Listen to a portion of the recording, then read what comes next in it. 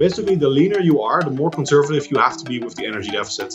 So there are two things that are extremely important if you want to optimize muscle growth and fat loss. That is your training volume and your energy balance.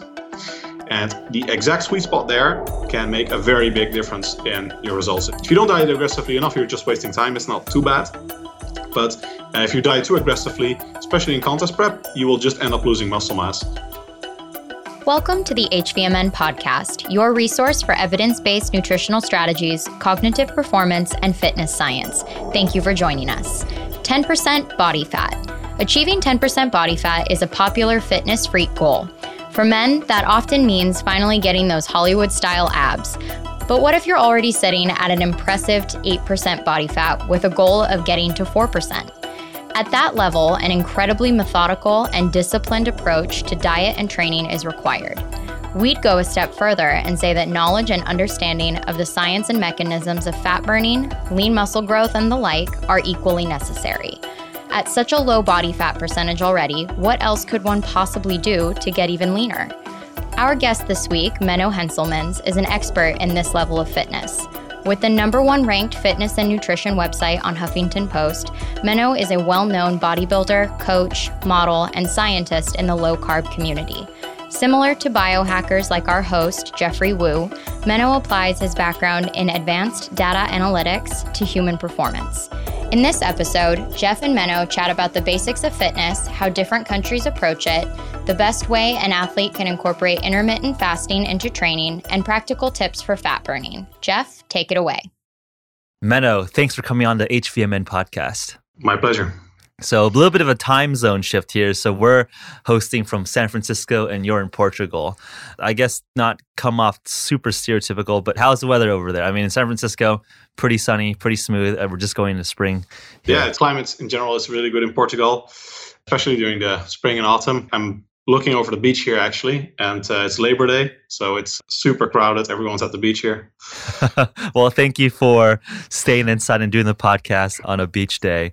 So you cover an interesting gamut of human performance, physical training, both training other people as well as training yourself. Maybe the way to start the conversation here is, I would say that the sophistication in terms of diet, nutrition, and exercise protocols has really gotten defined and specific in the last couple of years. So let's zoom back in history. How did you first get into the space of training, the science of physiology? What was your story here? I'd always been into sports. I'd done every sport that was available in my region, which isn't that impressive as in the US, but in the Netherlands, I've done probably 10 sports or so. And at some point I started strength training, which I already started doing, in my basement, and with my father, I built sort of a homemade squat rack and bought some dumbbells and stuff when I was like 13.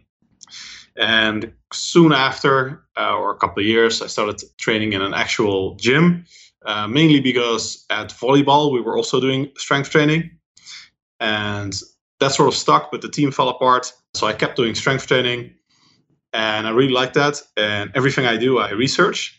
So that's basically when I began researching exercise science and nutrition. I naturally have a very data-driven outlook on things. So I try to look for the facts and not just opinions, because if you ask 100 different people, you get possibly 100 different opinions, and you're no further to an answer than you were before. So I gradually, basically, as I also matured in development and school, I began researching more the actual science. Now, basically, I only read scientific literature, and I don't read anything away from the primary source, pretty much.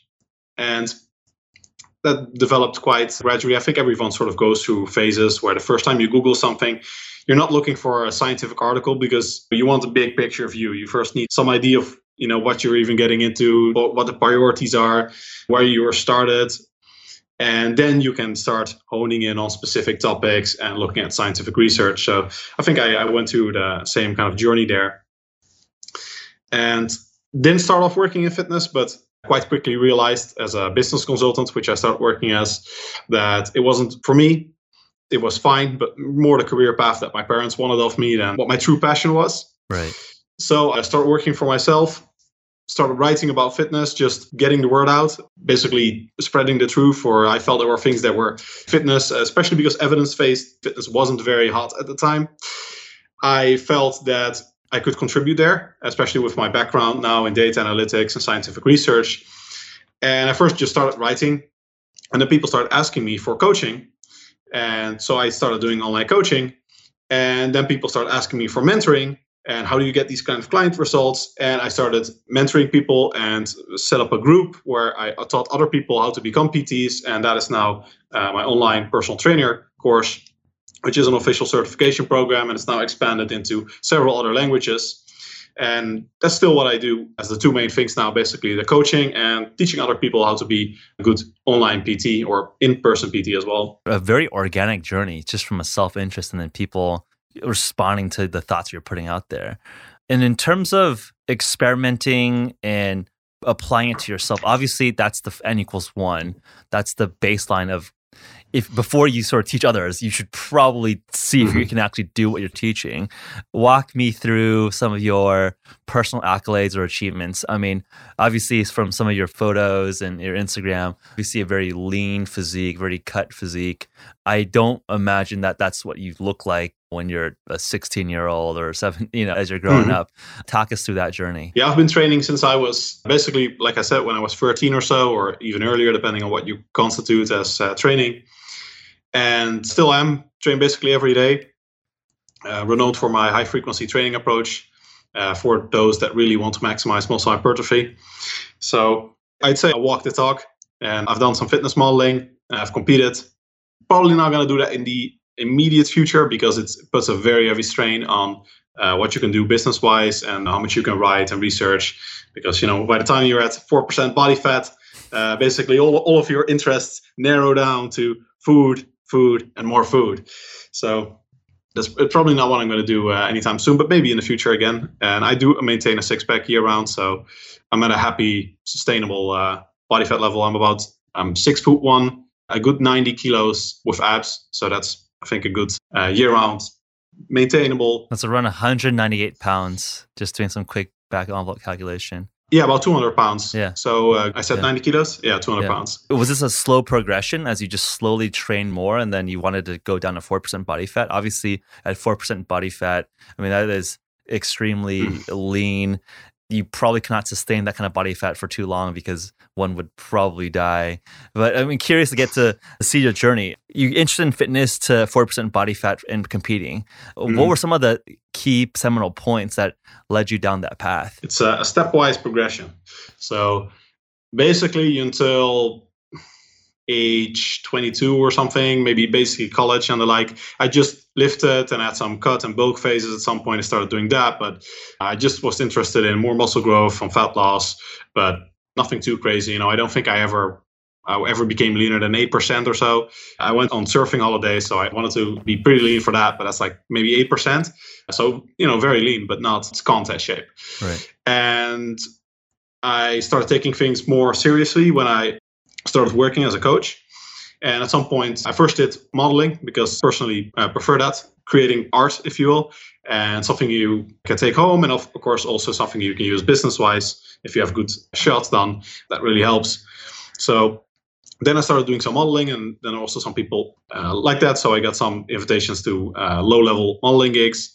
And as I graduated in my career as a PT and online coach, at some point I also decided that I should really actually compete, because even though a photo shoot and a fitness competition are sort of the same, physiologically speaking, it's not 100% the same experience. Yep. So I felt that because I was coaching a lot of people that were competing, I felt that I should actually compete as well.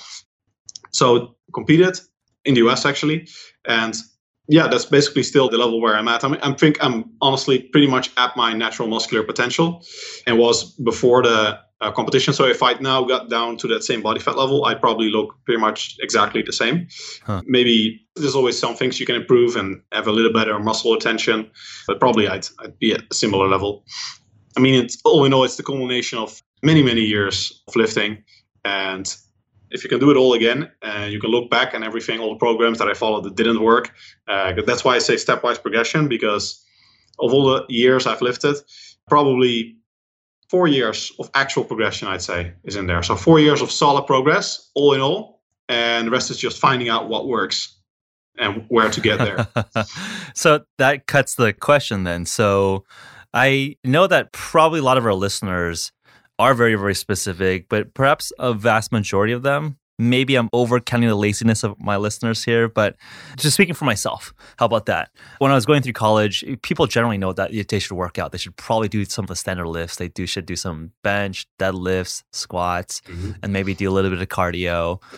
But that's very kind of basics of just not becoming totally sedentary. What, in your experience, is the biggest misconceptions of a very basic style workout versus what has really been impactful for you as you are really optimizing your physique? I think, especially in the US, if you have those basics down, you train hard, you do the big compound lifts, you're already way ahead of average, especially in the Netherlands, for example. And I've lived in over 50 countries by now, so I have some idea of how fitness looks like in various countries. Yeah. And the US is pretty up there. Probably Norway is number one, I'd say, in terms of general average level of fitness and fitness knowledge, at least natural. And the US is pretty high up there, especially San Francisco, California area. Yep. So, I think those, if you have protein, calories, the big compound lifts, that you're actually training hard, then you definitely have the basics down. And that's pretty much every client I have knows those things. And that gets you through the newbie gains and into some intermediate level of fitness. And that's, for most people, the point where you have to start being more meticulous and taking things into account, like nutrient timing, specifics of exercise selection, complementary exercises, more niche topics, more advanced topics, periodization, to really take it to the advanced level and potentially compete or do something like a photo shoot or just look awesome in daily life. What did your protocol look like to get down to 4% to compete or do a photo shoot? I mean, I guess that might be a nice topic as people potentially transition into optimizing for their summer beach body. Okay, they're generally fit, generally pretty clean, but I want to optimize in 4-8 weeks to really cut down and lean up. There's obviously some strategies on weight loss would be potentially considering a ketogenic diet, fasting, intermittent fasting. What were some of the things that you've seen work with your clients or for yourself, and maybe in a competition setting? Obviously, I don't think most people are trying to cut down to 4%, but curious to hear what it's like to cut down to 8% and then what it's like from 8 to 4. Things definitely change at that point. And it really differs what your long-term goal is, because I'm a big proponent, if you just want to look good in general, of only implementing sustainable methods. Yeah. And the specific types of strategies you employ are highly individual. For example, intermittent fasting, ketogenic diets, I think those are very valuable tools, but they're certainly not for everyone. So, for example, on intermittent fasting, there's good research indicating that they work well for certain individuals who are more prone to depressive eating, and also people that have a more active social life at night. Especially people that go out a lot, because it allows you to have a higher caloric intake of your day at that point of the day. And people that naturally don't have that much of an appetite in the morning. And in terms of nutrient timing, it also generally works better if you train somewhere in the afternoon or evening, because fasted training in the morning and then only eating late at night is generally very suboptimal for muscle growth. So those are important considerations for whether you do intermittent fasting. Another thing is activity level. In that some research finds that, especially in free living conditions, people with higher activity level, if they do intermittent fasting, that can result in a lower energy expenditure. So if you have a very active job, and then by that I mean you're literally on your feet all day, you're just literally moving around, right? Then that might also be a consideration to have an earlier meal. Whereas if you're more sedentary, you probably have nothing, no downsides of intermittent fasting. Yeah, I want to add some color to that, because I think those are probably some nuanced points there where talking about intermittent fasting, and if you have an active lifestyle, you want to make sure you're not calorically restricted. Right. So intermittent fasting is time restriction versus calorie restriction. So absolutely agree with you that if you are very active and you intermittent fast and you are accidentally calorie restricting, that is obviously not optimal for maintaining lean muscle mass. And I think in terms of like the eating window, the protein sweet spot window after a workout, I think that we actually had Brad Schoenfeld, a researcher, looking at some of the studies here. And he was saying that ideally you have protein during and after that workout. But the window is actually pretty broad. But I would also agree with you that if it's morning and then you don't eat in 12 hours later, that's probably missing the sweet spot in terms of muscle uptake. But one might not necessarily say like you need to eat right after working out, but the closer to is probably more optimal. But don't be too stressed out if you have to do something for an hour before you can eat. Yeah, I'm very much in agreement with Brad Schoenfeld, who is a good friend of mine and someone I highly respect in exercise science and nutritional fitness. And basically, we both recommend, not to put words in his mouth, but I think we're pretty much in agreement that you probably want to sandwich your workouts between about a 5 to 6 hour intermeal interval, which means that you have a workout, you have a meal before, and you have a meal after. And you don't want to let more than 6 hours or 5 if you're a more advanced trainee pass between that meal and that meal, which sandwich your workout in the middle. So that's a good guideline. And then there's some more finesse in terms of how much protein you want in both of those meals. And that depends a bit on if you have many meals before. Generally at least 0.4 gram per kilogram body weight of protein, which is at least 20 grams of high quality protein for most people before, and probably double that, if not more, afterwards. Especially if you don't have many more meals afterwards. Yeah, I didn't want to get us too off track there, but we're talking about cutting to 8%. What are some of the techniques there and what it's like to get to 8%? And then I've been approximately that cut, but I've never been down to 4% cut. And I imagine that it's exponentially harder to go from 20 to 10 and then 10 to 8 and then 8 to 4. Talk us through the getting to 8 and then getting to 4. There are two big things that are different with contest prep than any other cut. And a big psychological factor is that it's not sustainable. So by definition, you don't have to, it's liberating in the sense that you don't have to sustain this. And therefore you can also employ more aggressive dieting strategies, higher cardio and the like, because you know that this is a short time thing. Yeah. In terms of actual physiologically, what happens, what you need to do to lose fat, it's not different, which generally requires you have to create an energy deficit. And you have to gradually decrease energy intake, often throughout contest prep, as your metabolism will decrease unless you put on a very substantial amount of muscle mass during the contest prep, but that's generally not likely. So generally, you're looking at tapering down your energy intake, and you want to be very conservative. So basically, the leaner you are, the more conservative you have to be with the energy deficit. So there are two things that are extremely important if you want to optimize muscle growth and fat loss. That is your training volume and your energy balance. And the exact sweet spot there can make a very big difference in your results. If you don't diet aggressively enough, you're just wasting time. It's not too bad. But if you diet too aggressively, especially in contest prep, you will just end up losing muscle mass. For example, one study by Garf et al. Even found that once people transitioned in high-level athletes, I think they call them elite athletes even, once they went from about a 20% to a 30% deficit, or they compare two groups with those deficits, they actually lost less fat and just more muscle mass. So in the 20% deficit group, they built some muscle and they lost a very sizable amount of fat. So progress was really well. They basically had body recomposition. Whereas in the 30% deficit group, they lost muscle mass. And because of that, probably, and a lower energy expenditure and worse substrate partitioning, so the P ratio was worse, meaning they lost muscle instead of fat. They were burning off the muscle mass instead of the fat. And they actually lost a bit less fat too. So that illustrates how detrimental it can be to be at an excessive energy deficit. But that's at a certain body fat range for individuals at a certain activity level. So some people can be more aggressive. Some people have to be even more restrictive. And generally in contest prep, 20% is hefty for most people. So you're looking generally. This is 20% below your basal metabolic rate. Below maintenance energy intake. Okay. So maintenance energy intake at that point is very strongly correlated with basal metabolic rate, but generally maintenance is a bit higher because you also have exercise-induced energy expenditure and the thermic effect of food added on top of that. Got it. And just your overall daily activity energy expenditure. Right. So generally in contest prep, you're looking at more, sometimes even a 2.5% energy deficit, somewhere in between that, 2.5 to 20%. And setting that to the individual is very important. And then things like ketogenic diets and the like. Which is not easy to calculate, right? I mean, we're just talking about even basal metabolic rate. It's like kind of an estimation given your size. And unless you're in like a metabolic ward, testing everything and everything is controlled, it's going to be guesstimated. Curious to hear in your experience, are you in a metabolic ward with your clients, or are you helping them estimate? Sounds like there has to be some estimation on their daily steps, their daily exercise, calculating all that together.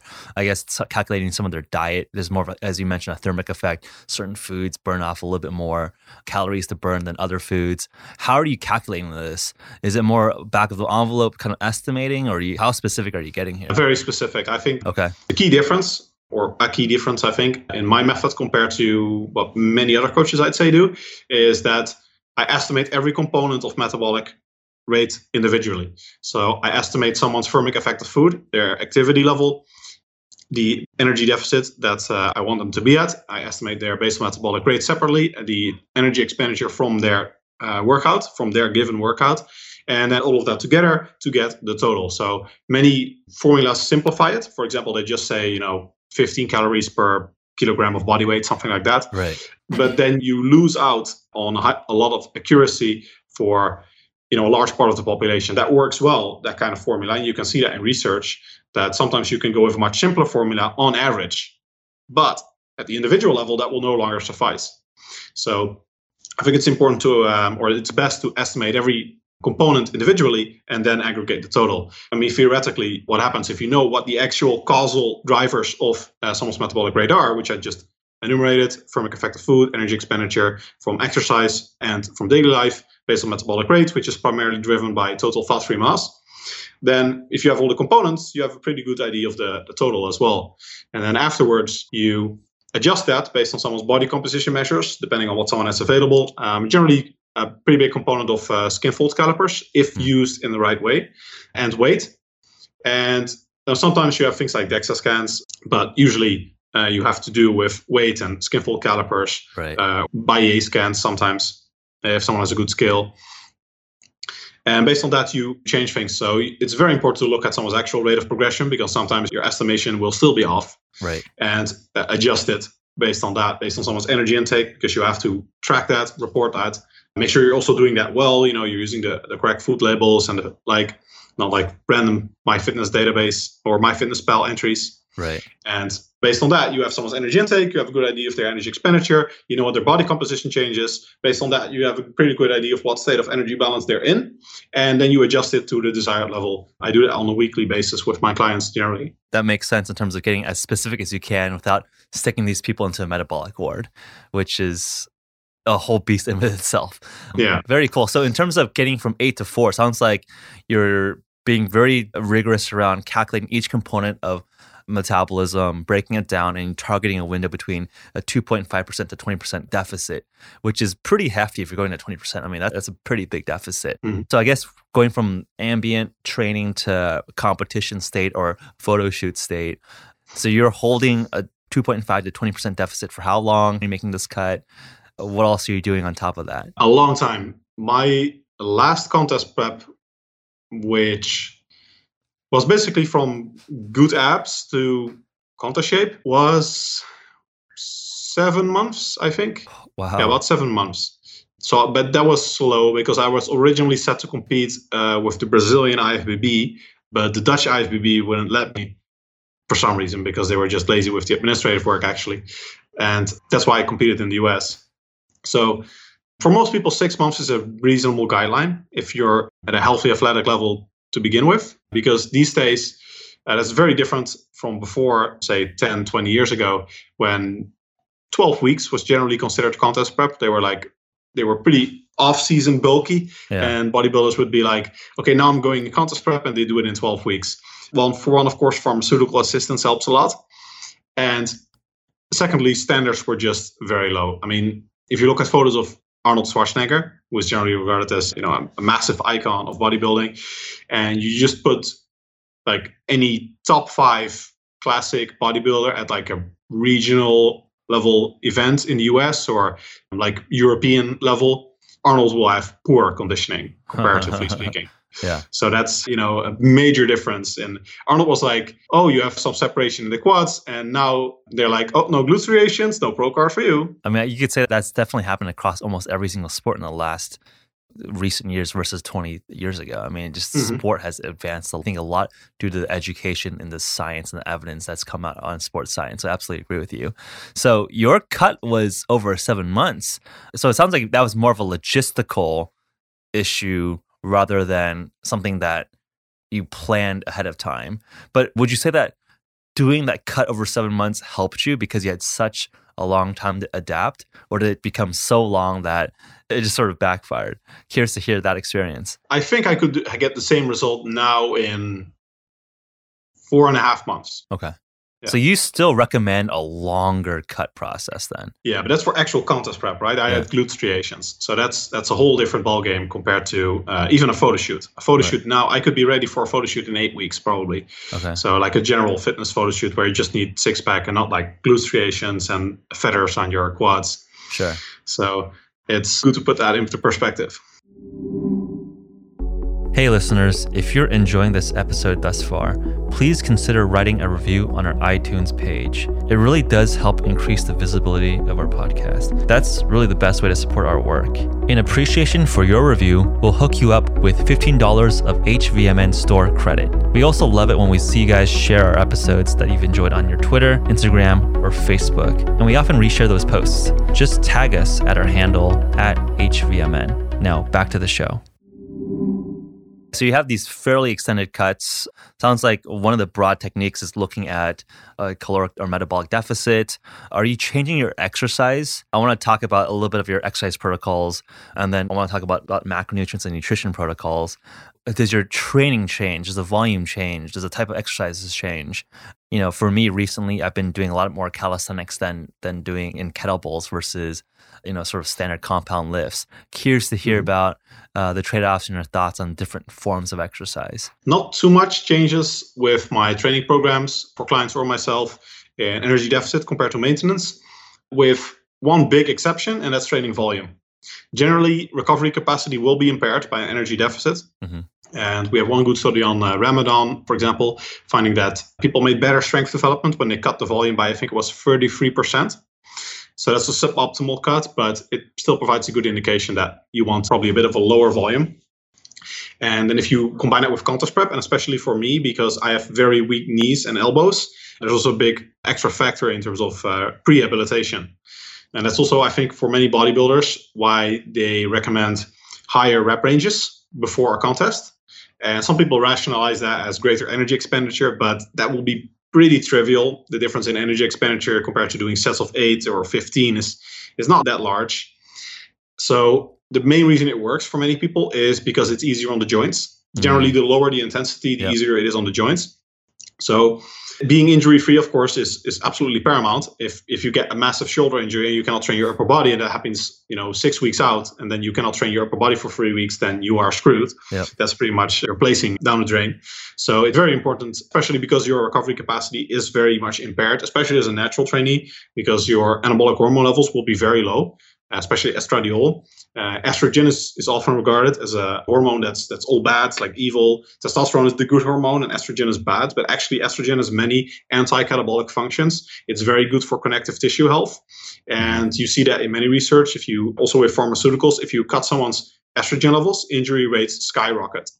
So you really have to take into account when you go below the sustainable body fat range. Yeah, that's interesting. That reminds me of research out of Keith Barr's lab, who's a physiologist out in UC Davis. And he saw some data showing that women in different cycles of their period would have different ACL knee injury rates. And I think it is basically going back to the point that you brought up. Estrogen levels impact tissue connectivity strength, and higher and lower. And there's a different variation on that strength, which is interesting that there's also application from a bodybuilding perspective on men. Mm-hmm. But I think in the common parlance, it's too easy to just say testosterone, men, estrogen, women. I mean, these are all just physiological hormones that do different impacts on the body. The hormone itself does not classify itself as female or male, right? These are just things that impact our body in different ways.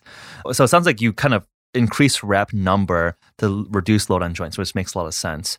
What kind of general exercise are you doing? Are you doing calisthenics? Are you doing, squats, bench, deadlifts, free weights, machines? Kind of walk us through a little bit of details there. I don't use that many machines generally because There are certain machines that are really good, like a convergent chest press machine, for example, offers a big advantage over the barbell bench press in that a barbell can never have a convergent movement path.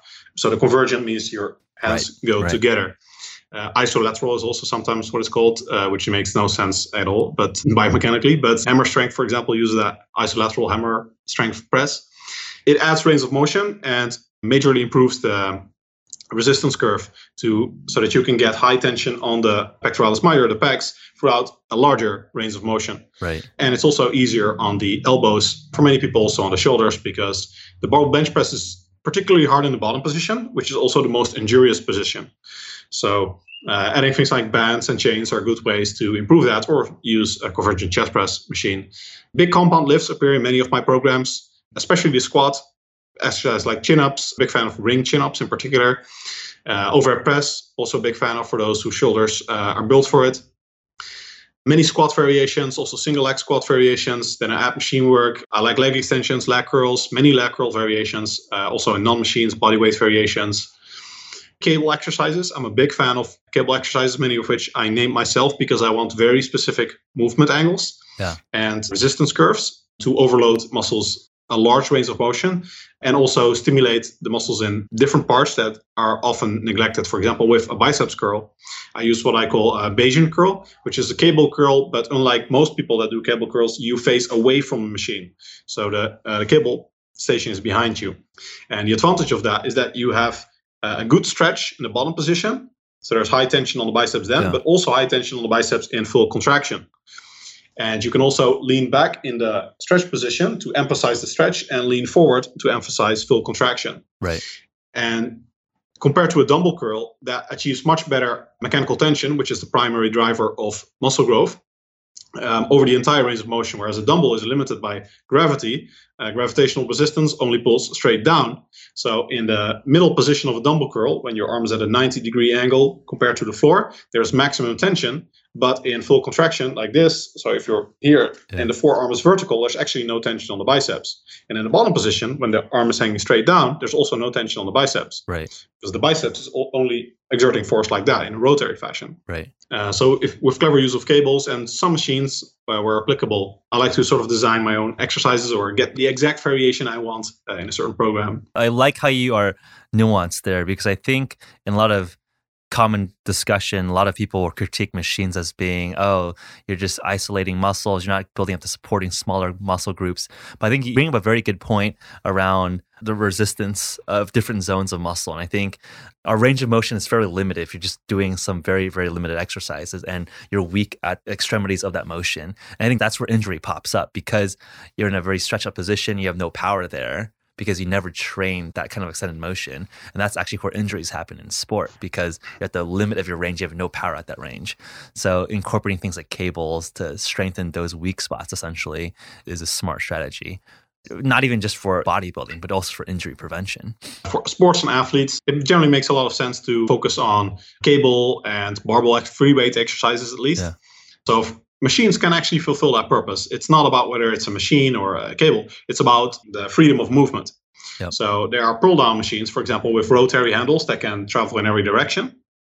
And that actually provides greater freedom of movement and a better, easier time for the elbows and the wrists for many people compared to, say, a chin-up, which has the wrists fixed because the bar is in a fixed position. Yep. And now the body is forced into a certain movement pattern that's dictated by that fixed bar position. Yeah. And then the last point I want to bring up is that a lot of people might think that you need to do that 1 rep max to get the max hypertrophy.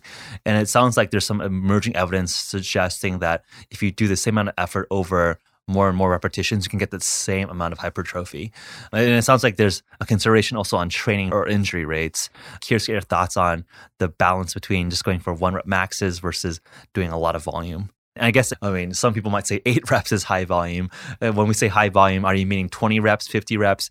How much is high volume? Yeah, so the question is basically the considerations for the optimal exercise intensity. Yeah. Exercise intensity is generally defined as percentage of 1 RM in exercise science. Yeah. So not to be confused with intensiveness, which is proximity to failure or effort. I would prefer the term relative load, but people use intensity, so I'll use it as well.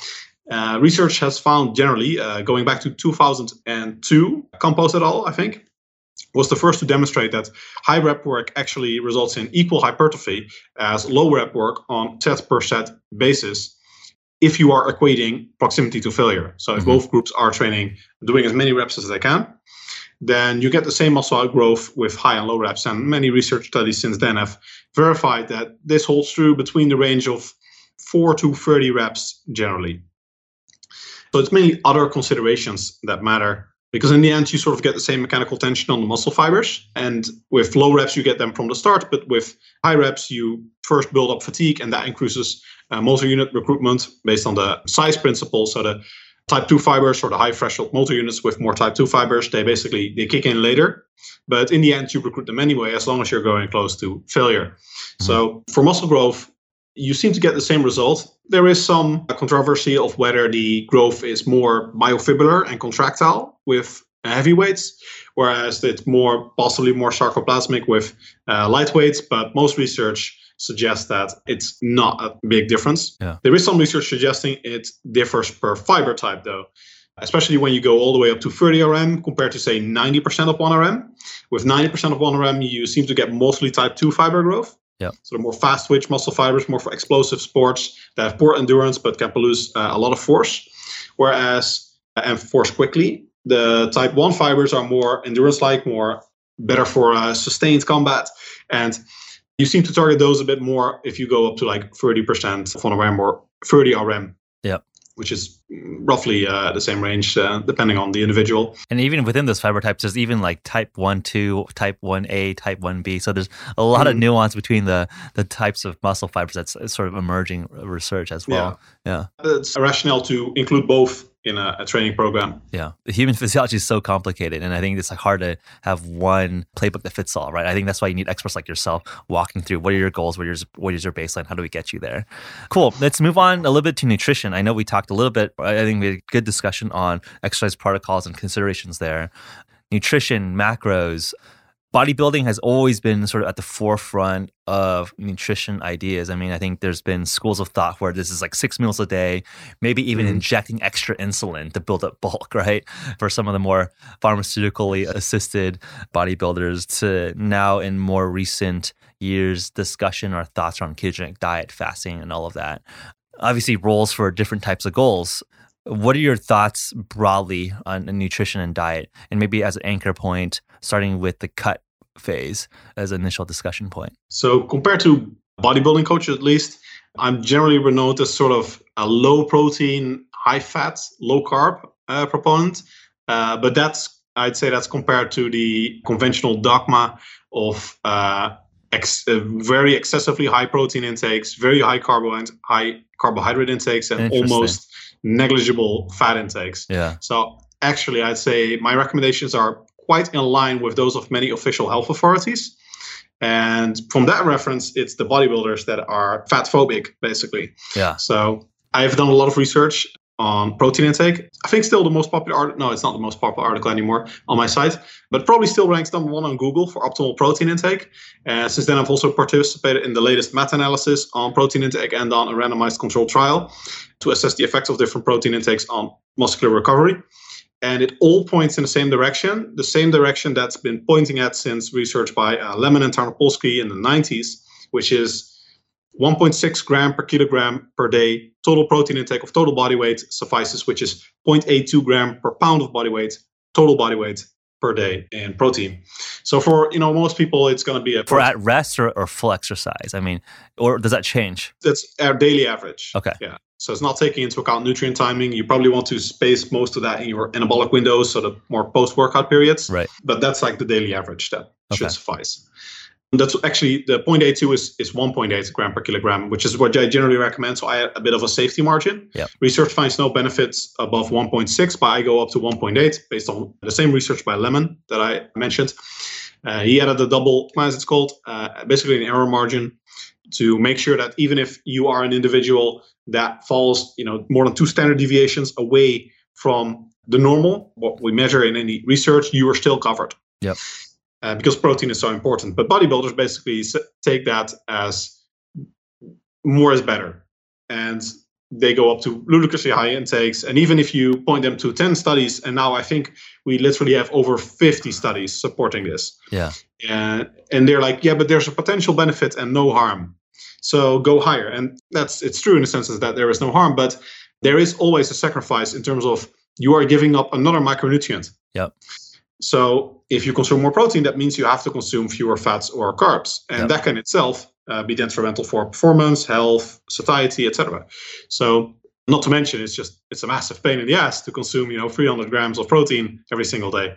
Yeah. So I think for a lot of people, if you just stick to about 1.8 gram per kilogram or 0.82 gram per pound as a daily minimum, you're covered. And if you go over it, it's generally fine, as long as you don't dip too low in carbs or fats. But that's pretty much what you need to get, which isn't that hard, right? If you're used to, someone just commented on my Facebook page, like, for a standard Indonesian diet, that is actually really hard to get that protein intake. Yeah. But for like an American diet where it's easy to add a lot of animal protein sources to the diet, it's not that hard. Yeah. Sounds very sensible in the sense that the orientation that you have sounds like is the right amount of protein, the right amount of carbohydrate, and then fill the rest with fat. And don't be fat phobic. Does that sound about reasonable? I basically, the ratio of carbs to fat, I tailor to someone's carbohydrate tolerance, which is, it sounds like bro science, but there is actually good research showing that people with different levels of insulin sensitivity or general carbohydrate tolerance, insulin sensitivity is by far not the whole story. But certain people, for whatever reasons, poor insulin sensitivity, high fasting insulin levels, general poor dysregulated glucose homeostatics. Maybe they have pre-diabetes, they don't even know it, right? It's just exactly like some of those things. Yeah. So they respond better to low carbohydrate diets. Yep. And it's probably mostly just due to adherence. They have better satiety, they feel better mood. They also may be more lethargic if they have a very high carbohydrate intake, and therefore have a lower energy expenditure because they have lower NEAT, as it's called, non-exercise activity thermogenesis. So they're more lethargic, they don't move as much, even subconsciously. Yep. So that determines why some individuals do better on low-carb diets. And it seems that, based on at least one study, there are also people that actually do better on high-carb diets, or at least highly glycemic diets. But those are, I'd say, very rare, and it's within the realm of just being a fluke. So based on that, if like someone's obese, it's very likely they are carbohydrate intolerant. So then I go higher in fats. And if you want a ketogenic diet, then you need to go high in fats and you need to restrict carbohydrates. Then my approach is generally a targeted ketogenic diet. And depending on the type of exercise, I think that can be perfectly fine for people interested in maximum muscle growth and especially fat loss, because carbohydrate requirements really aren't that high. And for pure strength training, as many bodybuilders or even exercise scientists will have you believe, we have a review in process actually at the moment where we look at this and systematically review all the literature on the effects of carbohydrate intake on pure strength training performance. And there is a massive difference with strength training and, say, tennis, because strength training is 20 seconds of exercise, long rest period, a lot of the muscle contractions, about half of what you're doing is eccentric muscle action, which doesn't have a high energy expenditure. Yep. And the total volume of work that you do is also far lower. So if you compare that with something that's mostly concentric, almost constant type activity, almost all falls in the most glycolytic exercise range intensity. So that's most team sports, basically. Then you're looking at a completely different level of carbohydrate requirements. Yep. So for like team sport tennis, I would not recommend a ketogenic diet. It can work, but it's probably not going to optimize your performance. Because you're doing a lot of anaerobic, bursty type movements. You want to be pretty bursty and anaerobic. Yeah, you're going to do that for like at least an hour generally. Yeah. So that's a very high volume of work, which is all reliant on carbohydrates or glycogen and glucose in the body. So pure strength training, it does not nearly have the same requirement. And especially also the rest between muscle groups is generally much longer. I mean, even if you train full body every single day, which is what I actually do with many clients, was declared absolute heresy up until a few years ago. Yeah. You're still looking at 24 hours of recovery. And there's a cool study by Pascoe et al., I think, where they looked at how the body can resynthesize glycogen in the complete absence of nutrients, not even just absence of carbohydrates, but nutrients in general. And they found that within about 6 hours, 75% of glycogen was resynthesized even while fasted. And that's probably mostly because of the Cori cycle. The Cori cycle, I was going to say, yeah. It's sort of a recycling system whereby the lactate that is produced, not lactic acid, but lactate, technical difference, produced during exercise is basically recycled back into glucose. And that's what the Cori cycle does. And the energy for that can be derived from fatty acids. So mitochondrial respiration. So basically, indirectly, your body can use the energy you consume from fats to fuel the recycling of glucose to lactate, back to glucose, and then to lactate again to fuel high-intensity anaerobic exercise performance. Right. And if you combine that with the fact that there are still some carbohydrate in the diet, I mean, even a ketogenic diet, you will still have 50 grams of carbs often. Right. I'm not a proponent of literally trying to go zero carb, but it can work for certain people, for certain health effects. You still have some carbohydrate intake, and there's also the component of the glycerol backbone of triglycerides that you eat in your diet. So the triglycerides that you eat have a glycerol backbone and free fatty acids. Yep. And the fatty acids can be used by mitochondrial respiration. So basically, if there's oxygen, the body can burn the fatty acids. Yeah, beta oxidation. Yep. Fat oxidation. Yep. So with the glycerol backbone can actually be converted to glucose. And it's normally thought that the contribution of that to total glucose production is very modest. But we do not have research on people that have a very high fatty acid or very high triglyceride intake, and also a very high need to synthesize glucose. So if you combine those two things, probably the contribution of that, which remains unexplored, I think can be very substantial. And enough with the Cori cycle and some carbohydrate in the diet that with quite a low carbohydrate intake, especially with a targeted ketogenic diet with more carbs pre and post workout, 5 to 10 grams extra generally suffices, can be sufficient to sustain strength training performance at 100% of the level of high carb intake. Absolutely. I think that's a good breakdown on all the processes that the body has in place where carbohydrate is not necessarily a requirement. It's not necessarily an essential nutrient. Your body can generate through the Cori cycle, through gluconeogenesis, through the glycerol backbone. You could also do some gluconeogenesis through amino acids, right? So you can convert your own carbohydrate if you're not exogenously taking in enough. But I think there is a question around, is that optimal for performance? I think that's where perhaps some keto advocates go a little bit too far. It's clearly possible to survive and be relatively healthy and happy with no carbohydrate, but is it optimal for winning an Olympic medal in weightlifting?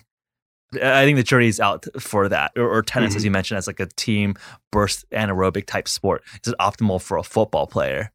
Potentially not, because why limit that extra substrate? I think it's overly easy to demonize carbohydrate as completely evil, but it is still a very efficient fuel, and you might want that for certain sporting applications. So I think there, again, is that balance of, okay, let's not go too far on either side in terms of just understanding what the actual substrate does. Yeah. And just because it's possible doesn't mean you have to do it. I mean, I think there are also a lot of keto haters. There are some keto zealots, but there, I think, and especially in evidence-based science, there are probably more keto haters that almost feel attacked when you say, keto can work. And they're like, no, I don't want to do keto. So this must be Satan's diet. This is evil. I don't want anything to do with this. This must be terrible. Yeah. So it's a tool, just like intermittent fasting. That's the way I see it. You can still go high carb. It doesn't change anything what we know about how that diet works. Yeah. A ketogenic diet, intermittent fasting.